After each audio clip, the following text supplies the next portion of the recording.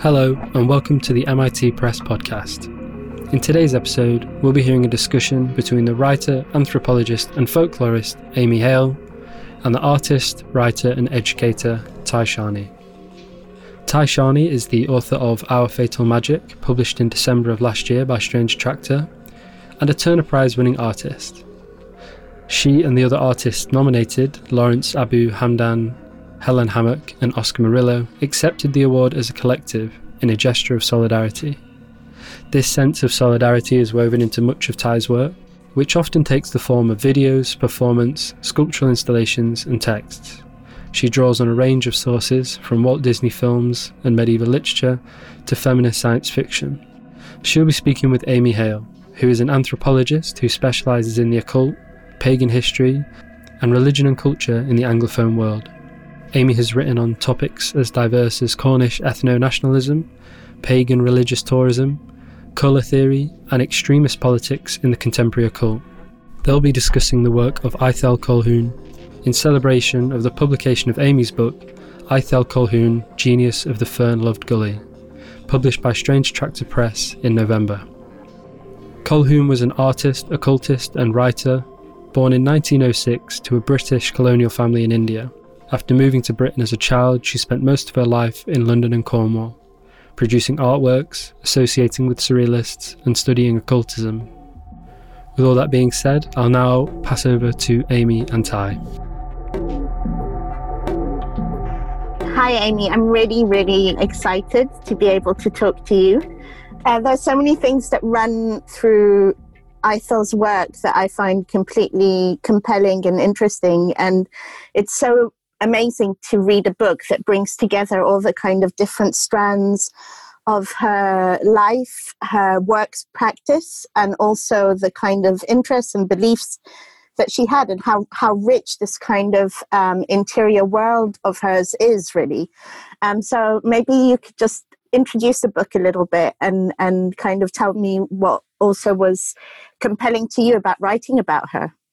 Sure. This project is in some ways about 20 years old now. I started looking into Ithell Colquhoun's life when I was living in Cornwall and working at the Institute of Cornish Studies. And it grew out of the work that I was doing in Cornwall related to Celtic identities, and particularly esoteric, occult, and pagan Celtic identities.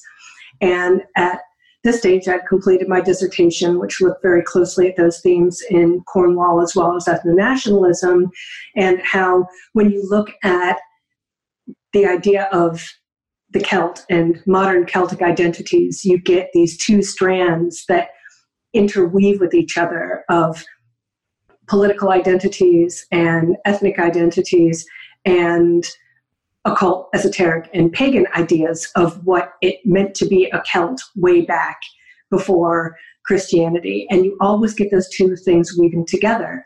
And so when I was told about the work of Ithell Colquhoun in Cornwall, and I hadn't discovered her, she weaves these two ideas of kind of her own understanding of a Celtic identity and ethnicity with her ideas of what kind of the magical otherworldly Celt would have been. And for her, the fact that these things were best to be found in Cornwall kind of mirrored my own reasons for working in Cornwall in the first place, because you get these two ideas coming together in Cornwall in ways that I don't think that you necessarily do in other Celtic areas. So as the project went on, and I've never done a biography before, and as I got to know her and her work and her network and her own kind of project of enlightenment, there was this kind of interesting intimacy that came about with this cantankerous artistic spirit. And she was dealing with some of the same questions that I have always academically and personally dealt with. So, there was her Celtic stuff, but also her magic, which is an important part of my own world as well. So it's been this interesting conversation dialogue that I've had with this very intensive spirit for about 20 years now. And the biography is clearly not the end, this project. She reveals herself so much over time, as she has to me. So the biography, getting that out was step one. And it's been amazing to see, as I've been doing this piece, the context for occult art and esoteric art shifting dramatically. If I put this biography out 10 years ago, I think it would have been a very different conversation, because I think the world is maybe a little bit more ready to go to some of the places that Ithell Colquhoun goes. Yeah, absolutely. And I think, one of the things, I was first made aware of her work because I was researching in this kind of long-term project that I was doing. I wanted to build a kind of fictional museum in it. And one of the things that I wanted to think about was people that had been maybe hadn't had the kind of recognition that I thought that their work deserved. And also the kind of, I don't want to use the word multidisciplinary, I don't think that's the right word, but this kind of richness of practice and this interweaving of life and work, which I feel very close to in how I work. And I came across her work, researching kind of overlooked artists in a way. And then again, I came across it a second time in Linda's work, the ballet, The Children of the Mantic State. And so I've known about her work, and I've seen it in real life, luckily for me, in a few exhibitions here and there. But I wasn't familiar with her biography at all. And one of the things that I found really striking about it, and kind of like made me quite sad, was she kind of not drifts, because I think you make a very strong point about the fact that there's a kind of rigor and a searching in her, this kind of journey that she goes from these different types of groups and these different social structures that revolve around art making or magical societies. But to me, there's also this feeling of like how flimsy the network for independent women would have been at that time. And that really comes across in the book, as well as it being, a decision to learn more and to kind of take different parts of different traditions, which is really interesting in itself. But there's also this feeling that she kind of didn't find a place that she felt completely, that she could be her full self in, that there were always facets of herself that could be articulated in these different places, but not this kind of entirety or this wholeness. I think that's a really excellent point. And looking at her life through that particular lens, people looking at all of her interests see them as very fragmented, whereas I see this real internal coherence. But I think in that coherence is the fact that she had principles she was using to really build her own world. She definitely had ideas of what needed to go in there and what didn't need to go in there, which is why we look at the fact that she was super interested in witchcraft, yet never went to Wicca, because that did not belong. So we can look at the things that she felt belonged in her life, yet I think you're very right in the sense that she had to kind of piece a lot of this together. I love that you picked up in the book, I think, her real challenge with being the woman that she wanted to be, because she was so uncompromising, which is fantastic. But she wrote some things that I didn't really address in this book. She wrote some essays about being a woman and being an uncompromising woman and what that entailed, and how the struggle to remain true to yourself and what you want, you have to make some social choices. Like marriage, probably not going to be great for that. And children, probably not going to be great for that. Traditional employment, not going to be great for that. So, she was really aware of the constraints on womanhood and had no problem talking about them. But yes, I think there is a deep sadness that comes through in the fact that this is something that I don't know I see it in some of the work of yours that I've seen that just, well, being a woman is really hard. And that has not changed. Yeah, definitely. Now, obviously, I don't want to speak for you, but for me, it kind of comes through loud and clear. Being a woman in a woman's body, being a socially constructed woman, identifying with the feminine, yeah, and what that means. That definitely. Identification with the feminine is hard. Definitely. Really, and it's also such a kind of historically impermanent kind of category. And, I think like generationally it shifts so much. And like for my generation, I feel that the kind of gendered violences that I experienced were very common for people my age. And ideas around consent, there are many things like that I think have really truly changed in quite like seismic ways in terms of how people like consider themselves, in terms of their gender, their sexuality, how those two things kind of interplay. But I thought it was very interesting, like, her kind of ideas around gender, and there's obvious that there's a very marked interrogation about gender and a kind of obvious frustration at the chasmic gaps between her desires and like the kind of social context that she lived in. But I thought I think this is something that happens a lot with the work of looking at historical feminist practices. There is this question often around essentialism, isn't there, and like a binary. And, I prefer to give historical characters or people, historical figures that precede these kind of more performative conceptions of gender that we have now. I give them the benefit of the doubt, and I think of the kind of binaries and the essentialist categories that they propose as you say, like a masculine and a feminine as a mode that could be embodied by all bodies. I just don't know how useful it is to do the contrary, if that makes sense, to kind of think, were they essentialist? I don't know, like, as a kind of historical position, what that means. Do you see what I mean? Yeah, I do. And a lot of times when I evaluate her work and I look at some of the themes which are important to me as a researcher, when I'm looking at, okay, how were her conceptions of gender influencing her ideas of magic or sex magic, or how was she conceptualizing issues like race and nationalism?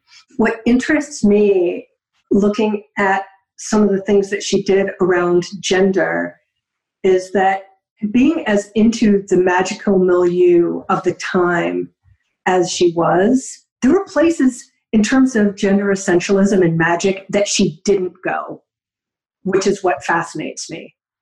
And she didn't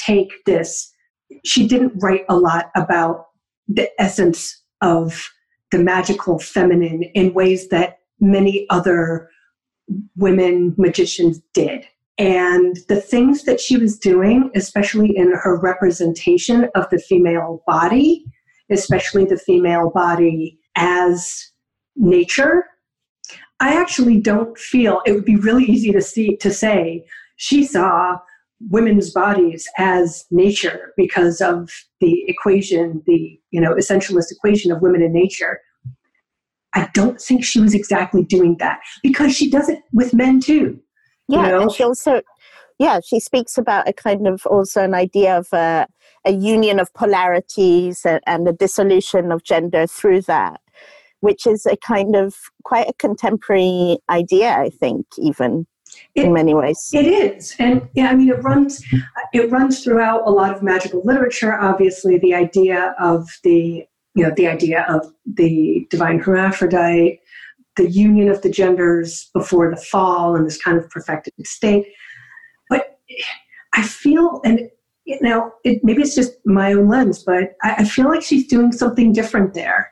Mm-hmm. I don't feel like, I feel like maybe gendersome is something for her, that gender is wonderful and tiresome at the same time, because she has to bear the weight of her gender. And I feel like there's something there to unpack. Mm-hmm, definitely. And even the fact that she was experimental with her sexuality, there's a definite interrogation there. And I think that also comes across in her depiction of bodies in general. There is a kind of tension there around gender and around, the kind of sexuality of that and its place within a kind of more maybe, in natural landscape, like what that means in relation to a natural landscape. Her work is very, it's so varied. And I thought was, for me as an artist, one of the really interesting things I found in the book. I came to it very kind of as an appreciator, not in any way very knowledgeable about her history or her work, but was like thinking about how she borrowed a lot of techniques that she used in her practice from magical practices. I thought that was really interesting. Even things like the invention of synthetic pigments and how that influenced certain occultist practices and how she took a lot of that kind of color theory into her work.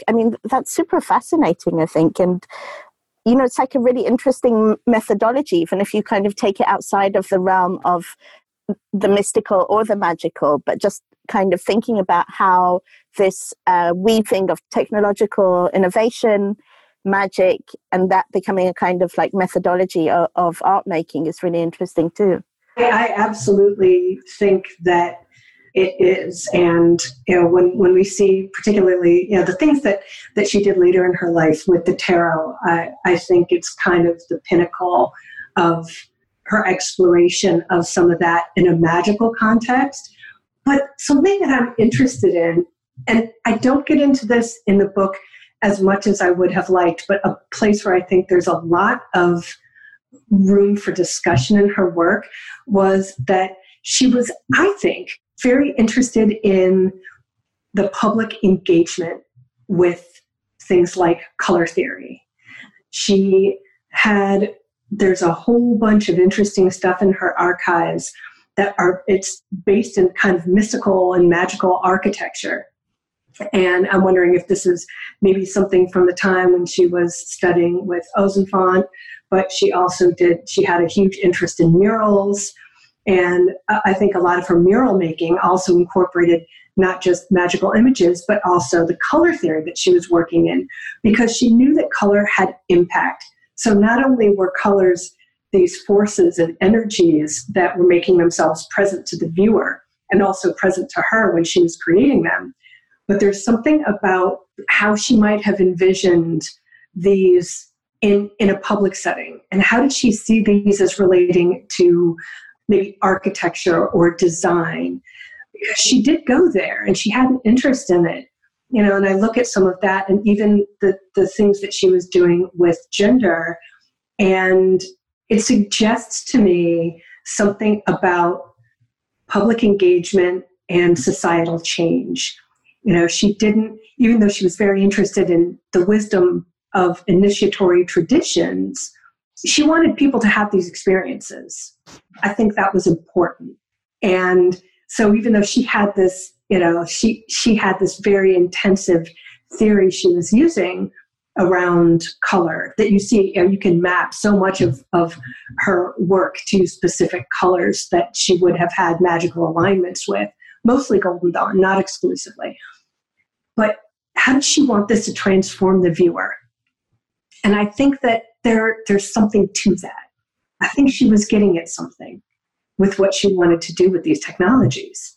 Yeah, absolutely. I was left thinking a lot about, because I don't know how I define my spiritual position, let's say. I don't really have a very coherent kind of way of thinking about it, I guess. And in a way, I did find that quite interesting that she also, there were certain things that she was interested from different traditions. And I also see myself mostly attracted to some kind of form of animism, I guess, in a way. But I did think a lot about this, a lot of practices. Well, one thing I'm looking at the moment in my work that kind of has a resonance with this, I think, is I've been looking at what, the kind of visual vernacular of psychedelics and how these kind of traverse through the different psychotropic agents, but also you find them in like trance, people that go into trances, and also like artificial intelligence produces these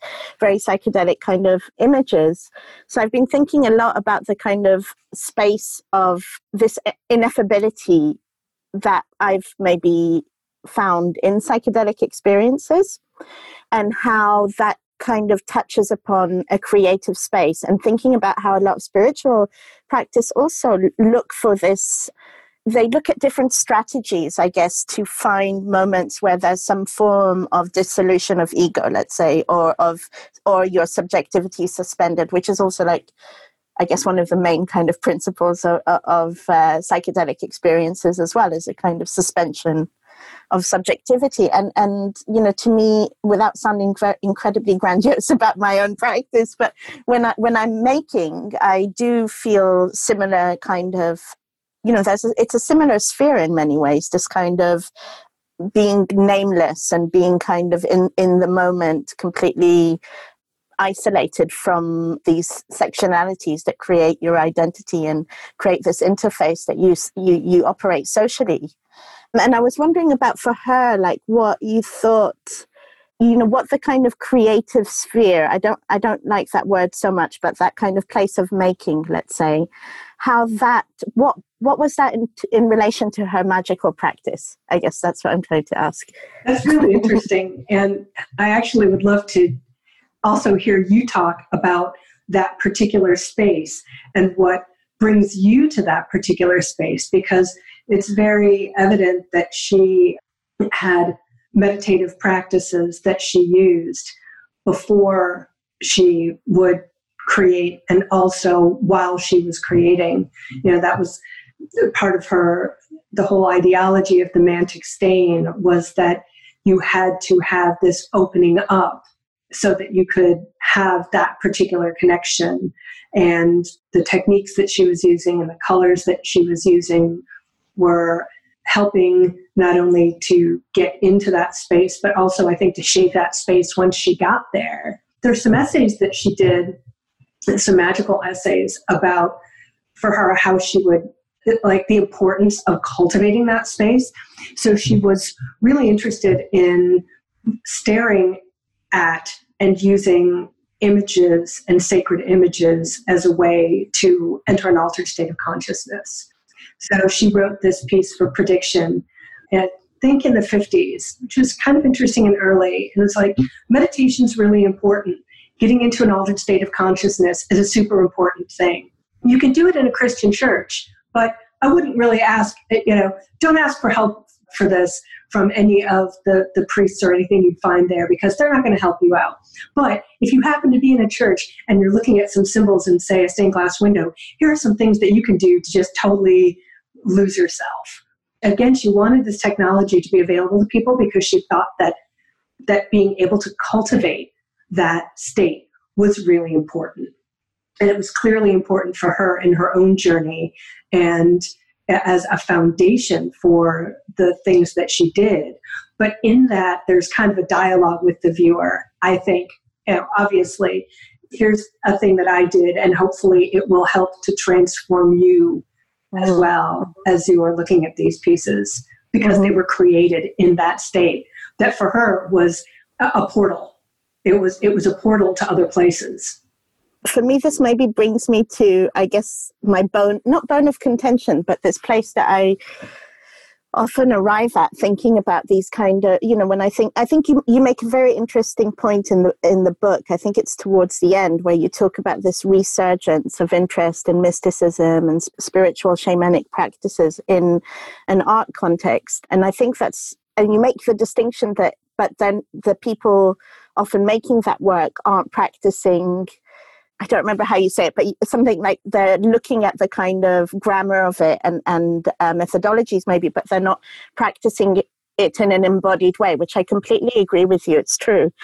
But I think one of, the thing that I always reach this strange kind of point in. So I grew up in Goa with hippie parents, and my dad was very into Kabbalah and Kabbalistic kind of mysticism, and would paint trees of life all day, and my aunt painted the tarot. So I grew up very close to like these kind of ideas. So obviously I also have a rejection of them because I grew up close to them. I have a kind of rebellion of like, then I've got the issue with how I guess like capitalism has cannibalized a lot of these ideas, and they become very, unrigorous in a way. Like, this idea of like, I guess, thinking about how even maybe sometimes astrology is referred to in this very kind of superficial way, like, oh, that's so Gemini of you, or that's so, and it's like, but it's much more complex than that. If you are to ascribe to it, it's super complex. It's not just your side, things like that, where like, I guess there's something that's happened to that figure socially, culturally, that I find like a bit removed. But I think that the main issue that I have as a kind of spiritually curious communist is how so much of these kind of magical traditions have this really strong kind of libertarian, almost like Randian streak in them. And that bothers me. It bothers me that there's very few of these practices that acknowledge that a kind of, let's say, thinking can never be truly revolutionary without thinking about the material emancipation of all. These kind of stumbling blocks that I have with, and obviously at the moment we're in a political moment where everything is much more pronounced, and I think that also, well, not everyone, I am definitely more aware than I have been before about these things.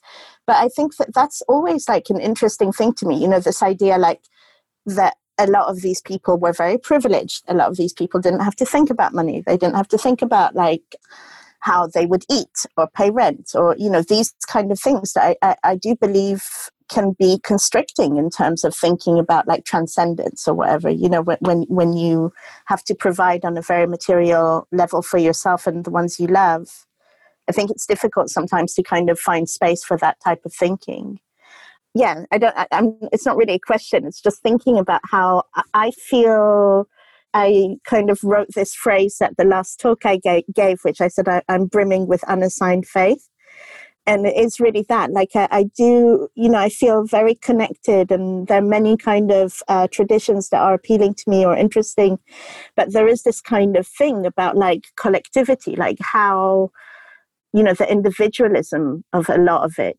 And also how like the kind of weirdly how this countercultural, it's such an interesting history, and thinking about like, people like Kenneth Anger that also were interested in Thelema, and then they became these countercultural figures that brought a lot of those ideas into the mainstream as well, and Robert Anton Wilson, and how all these ideas have been so co-opted by the right now, which also kind of makes me feel that I don't know what anarchism is anymore. I don't know what a kind of left libertarian position is anymore, and how that kind of interfaces with magical practices is super interesting and difficult. Oh, wow. Do I feel you there, my friend? This is a huge issue. And I feel really confident that this is one area where Ithell and I would have had real disagreements, because I absolutely agree with you. And I am really very glad that you are, with your own work and your own statements, really clear about this issue and how it shows up in your own work. I've been actually in conversation with a number of people about how do we create and how do we talk about an occult or esoteric movement that doesn't do those things. And there is such an emphasis on the elite, on initiation, on, the individual will, and all of these things that comes through the magical traditions that we're kind of all heir to now, that is super ugly. And I've spent a lot of time over this past summer kind of looking at the roots of this, because I also obviously study and write about contemporary paganism. And, contemporary paganism and the occult, they're the same, they're different, they intersect in all these different ways. But looking at, a part of my work is looking at right-wing paganism and the incursions of the right in contemporary pagan and occult communities. And what I think confuses a lot of particularly pagans of a certain age that I talk to about this, and by certain age I mean kind of boomer generation, late 50s, is, hey, this was supposed to be a countercultural thing.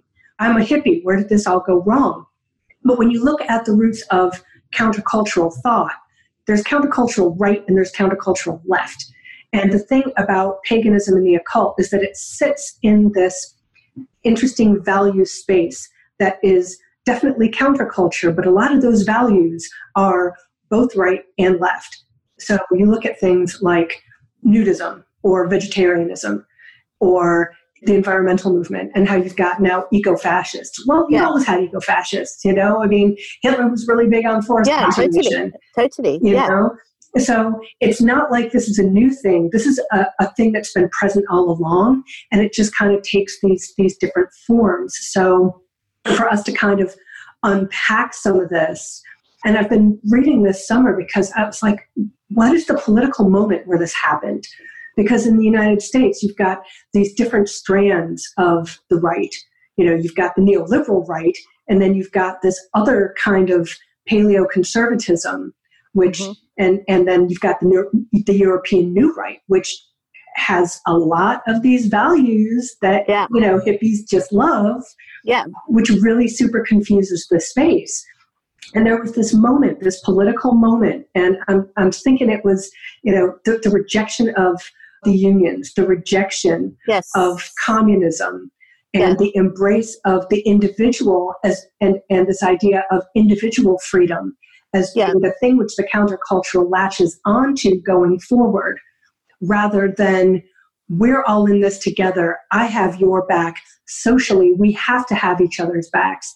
And so, if you look at a lot of the American hippies, it's all about, I can do whatever I want. Totally. And we lose that. We completely lose that. So in our counterculture gives up on real communalism as a value, I think. No, I agree 100%. And I think also there's this kind of, this is my observations of growing up very much within that community, like a hippie community in Goa, which was a complete unwillingness to think about the kind of social and economic relationality of what transgression means. Like, what does it mean to transgress? Transgression being such a kind of cornerstone to both a lot of magical societies and to also libertarian kind of leftist, anarchist, countercultural groups. Let's say there are different forms of transgression, obviously, but ones that happen materially, there's always collateral to that. And who is the collateral? Who are the bodies that become the collateral of that kind of transgression? That unwillingness to acknowledge relationality in that way, I think, was an absolute failing of the movement. And it's a price that we pay for now, in a way, that we're paying for now, I think. Absolutely. And, I think that when I see those things I'm not against self-care. I like me a nice bubble bath, but when I see that kind of thinking in the current commodification of the esoteric and the occult done in this way that is not thinking about that collateral damage at all. And how do we re-envision? And I think this is a real project that I would love to see more people working on. How do we envision an occult, an esoteric milieu that does these things?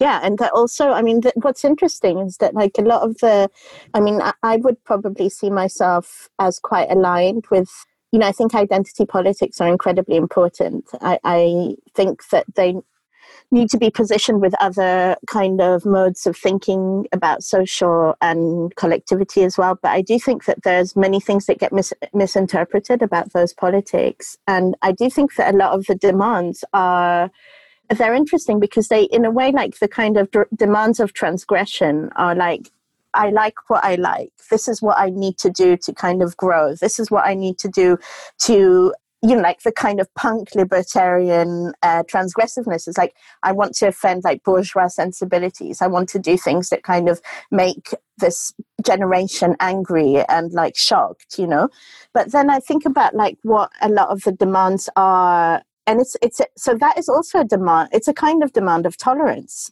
Problematic in my opinion, but it's a demand of like, this is what I need.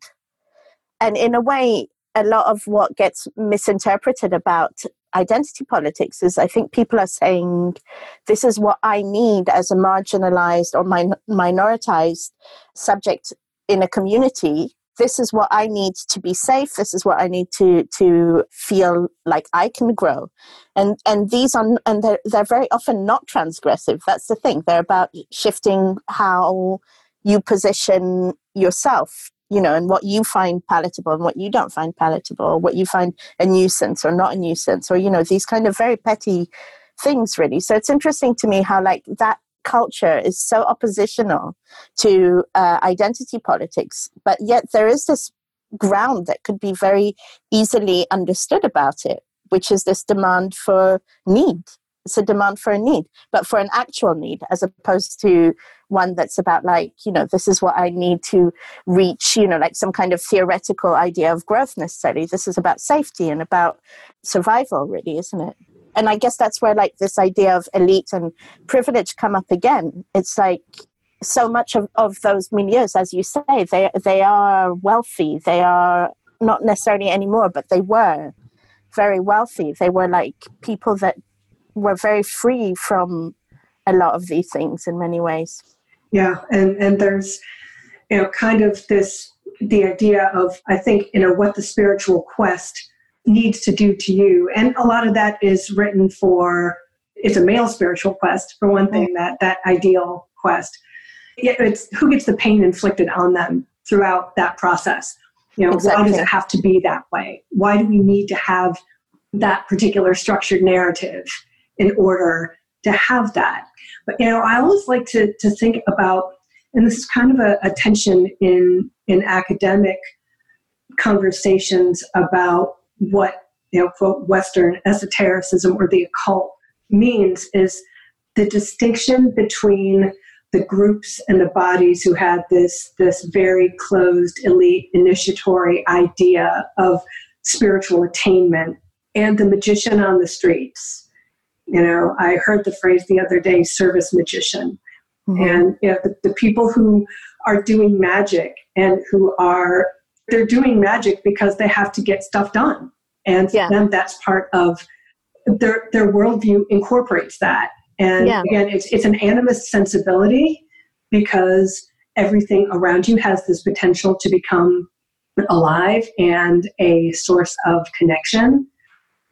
And I really like that. That's something that, I don't know, it speaks to me. It speaks to me on a number of levels, and how we work magic kind of on a day-to-day basis, how we become magic, how we are magic. So like, because I guess magic is one of these kind of nebulous terms that mean different things to different people, obviously.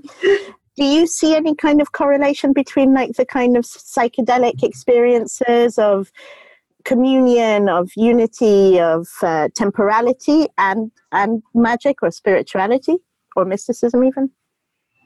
I think for me personally, that is about how I would think about relating to the world, and how those altered states can change the color of the conversation. Mm-hmm. But it's about, for me, that magic is about conversation, about relationality, and how you position yourself in the natural world, the supernatural world, and these other ways of being, whether it's through the psychedelic experience or through the meditation experience. It perhaps changes how I might look at something, how the kind of conversation that I might be able to have. Mm-hmm. Mm-hmm. I'd be interested in hearing what your take is on that. And also, given that your book was titled Our Fatal Magic, what is that magic? How do you see that magic? And how do you think we can create a more communal, kind, loving, esoteric world? Yeah, it means many things, obviously, to me. But I think in terms of the title, I was interested in the kind of ineffable or qualities, experiences that exist on the margins of language, and how how they become word, and how word is like magic. It kind of it comes into existence. It's a process of creation, putting into word.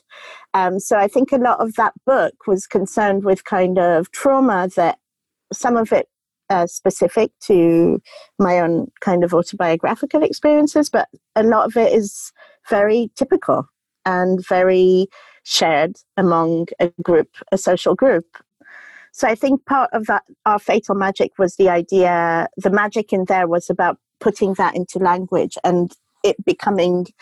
I started writing it 6 years ago, so I've changed a lot of my positions since then. But I think when I first came with that title, I was thinking about Sarah Ahmed's idea of like weaponizing fragility, what it meant to be vulnerable fragile in a not in relation to violence, but as a position that has a kind of mechanism to it that can be thought of differently, basically. And that was what I was thinking about our fatal magic, was that this kind of history of violence that's gendered could be recast as a type of revolutionary magic about feminism. I mean, I think that, you talk about it in the book as well, which is, it's like my struggle as an artist. And I think a lot of people who think about, the kind of tension between materialist social reality and like the fantastical or speculative sphere as a mode of creation, is that they're not always compatible in a way. And I think some people do it, like Marge Piercy's novel Woman on the Edge of Time does manage to kind of, a lot of actually 70s science fiction feminist science fiction manages to bring together these kind of, use the fantastical to talk about like acutely political contemporary ideas around gender and justice, these kind of social ideas. But, I've always been interested in the kind of preoccupations of the surrealists in many ways, the dreams and the unconscious and myth, these are all kind of touchstones in my practice. But I'm trying right now after, I'm in this kind of state of flux at the moment where I'm really trying to see how this can be put at the service of a material reality and not just remain this kind of escapist, enjoyable form. Although I do believe that affect can be deeply political and affect can be transformative. So I don't see them as oppositional in that way. But I do wonder about some of the kind of, I think reading books like this and kind of learning more about, having those questions around how historically privilege wasn't necessarily people thought about. But obviously when you read it now, you do think about these things. So I'm trying to be aware of how what I make can talk about things that are not just in this kind of fantastical realm, but actually about what's happening or, and I think that like even, I know that many Marxists, we're not a homogenous group, obviously, but don't like referring to communism as spiritual, for example. But like to me it is, you see, that's the thing, if I'm honest about it. And there are obviously people that write about like transcendental communism or even, Mark Fisher's like acid communism touches upon some of these things.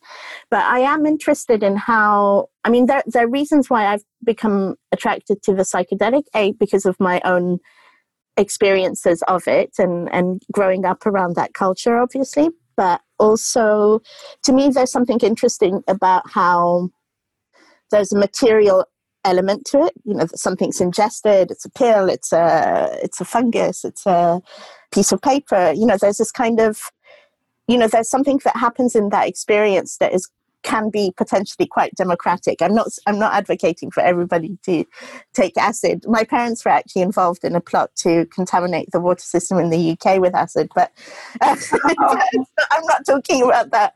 But I do think that there's something in those experiences that, like, for me, put me face to face with thinking about reality in a very different way, and thinking about what construct is, and thinking about like how what does it mean to consistently throughout your life obey protocol and not break convention, and what it means to do the opposite to that, and how, like, even a kind of conversation like defund the police would have been unimaginable to be happening on a mainstream stage, let's say, and outside of revolutionary circles like 10, 15 years ago, now like can be had like on mainstream, like on Sky News. I heard people talking about that, So that's quite interesting how, like, if you kind of say that you can shatter reality, everything that's part of it can be shattered and everything could be rebuilt. And like thinking about the power of, I mean, I don't want to go down and be too exposing of my inner workings, but, when I think about what is at the root of what I'm writing about now, it's these kind of like these two forces, I guess, which exist in pretty much every kind of spiritual, mystical, magical society. This idea of like these two opposing powers. And to me, that they are manifest in how we want to live. They're not just manifest in belief. They're manifest in how we want to be social beings, subjects, how we want to live in relation to each other. And the most big thing of all, like, what is life? What is a life? Who is anyone to say that they will uphold a system where another life can experience cradle to grave oppression? That's completely antithetical to my belief system, basically. Right. And I think that, a lot of looking at if I do this over here, or if I take part in these magical activities over here, how do you really deconstruct those and say, what are the values embodied in this activity?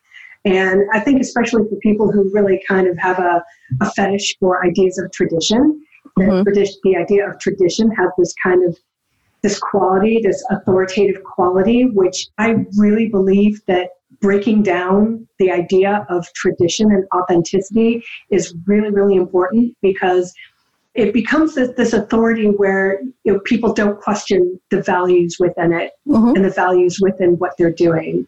And that to me is just so deeply problematic.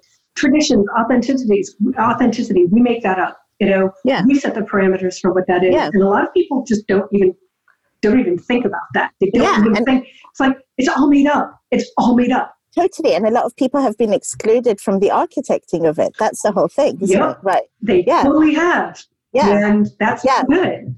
Yeah, exactly. But I was thinking about automatism, the different kind of techniques that she used in her work in painting. And I know that in some occult traditions, it's used more in writing, I think. But there's something about instinct that I think about a lot, or intuition and instinct. And I think that also, I'm pro abolish all essentialism, including intuition and instinct. So to me, like, intuition is really, I think of it as a kind of uninhibited and fluent call onto a set of sensibilities and ideas that have been constructed by a network of material conditions. So I think, this idea that someone growing up in Australia, in Sydney, and someone growing up in Mumbai are going to have the same intuition, or that their intuition isn't going to be constructed by, their context, is ridiculous. So I think that's an interesting thing as well about a lot of this idea of automatism, is that it's this idea that you're like talking to a kind of essential absolute self. But actually, to me, you're talking to like your, like what has brought you there. Your own kind of habitus and your constructed reality that you can't really, that conditions pretty much everything that happens in the lightning fast connection that we call intuition, that children have, but they're, those are culturally and socially conditioned. Totally. And, this is probably in terms of our own practice and conception of the universe. I think Colquhoun and I sit on pretty much opposite ends.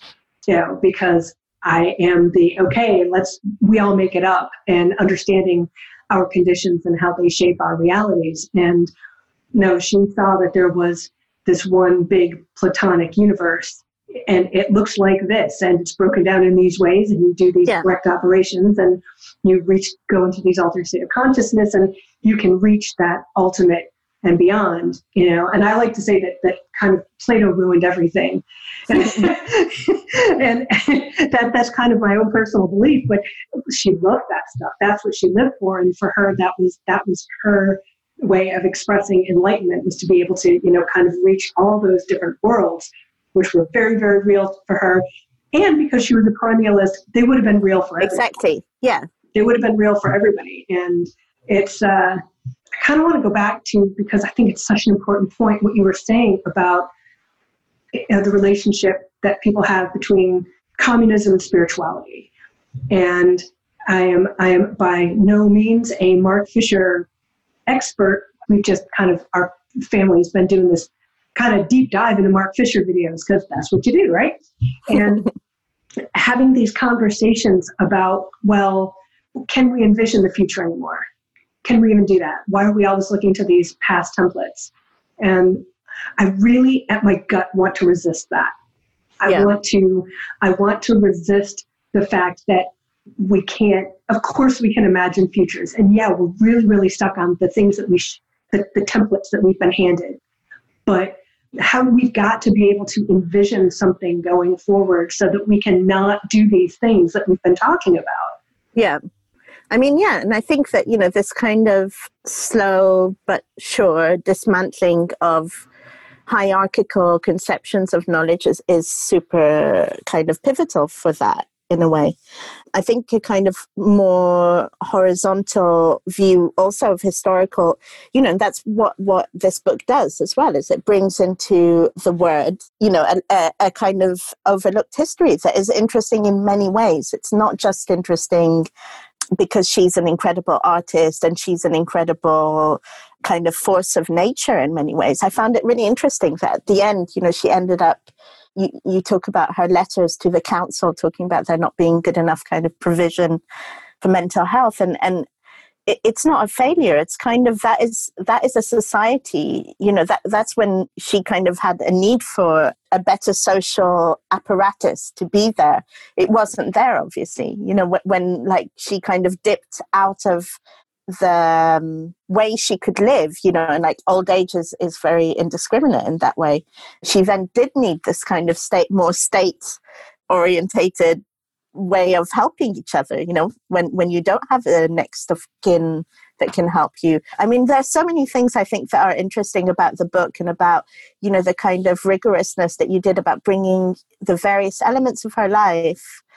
What I said at the beginning about how that real acute sense of flimsiness of this world that had no infrastructure to contain someone like her, and how that left her kind of, constantly touching upon these different groups, but never really being sublimated into them fully, really. I think there are really interesting things about that. But what that does is it also kind of, to me, like on a larger scale, is that it's a history like that. There's like hundreds of those probably. Do you see what I mean? There's like all these lives that aren't documented, that have these incredible kind of elucidations on social structure, on gender, on oppression, on what it means to want to articulate a drive to write, to paint, to do these things.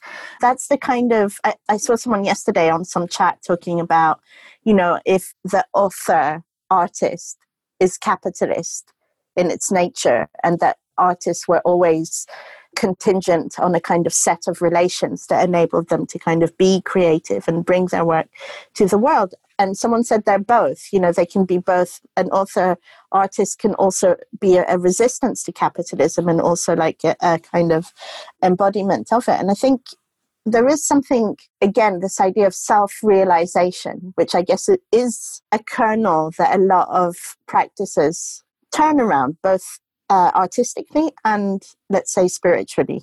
It's this idea of kind of discovering and actualizing yourself. That is, there is this there is always this little voice of like self in there, which is, it's kind of difficult finding ways to mediate all these forces. I feel like we could talk forever, actually. I'm sorry. I really would love to do this more, because it's great. Yeah, it's really interesting. And I mean, I think that in a way, one of the brilliant things about, the feminist movement is that it brings scholars into these realms that have been very male dominated, and that can also bring a critical eye into it, which has never been the case, really. I thought people have called her a proto-feminist. I'm like, no, she was a feminist, and she believed that women were completely superior to men in every way, because, of course. But what's funny about her views on this, she had such a radical orthodoxy, because when I think a lot of us conceive of the idea of erasing gender and having a genderless society where that doesn't matter and we're all in connection with one another, we think of this as something, well, this is obviously this futuristic concept. Mm-hmm. She saw it as that was for her an orthodoxy. That was something that happened in the past that we need to get back to. So it's funny, because all of these things that are actually so super radical, like her ideas of the divine feminine, her ideas of gender, her ideas about nature, they can be put in this very kind of futuristic, ahead of her time framework. But she was like, no, this is our nature. This is what we should be doing, which is this really fascinating set of discourses, because in order to get there, of course, would require the dismantling of all of these societal things, right? So, she was like completely radical and completely orthodox at the same time.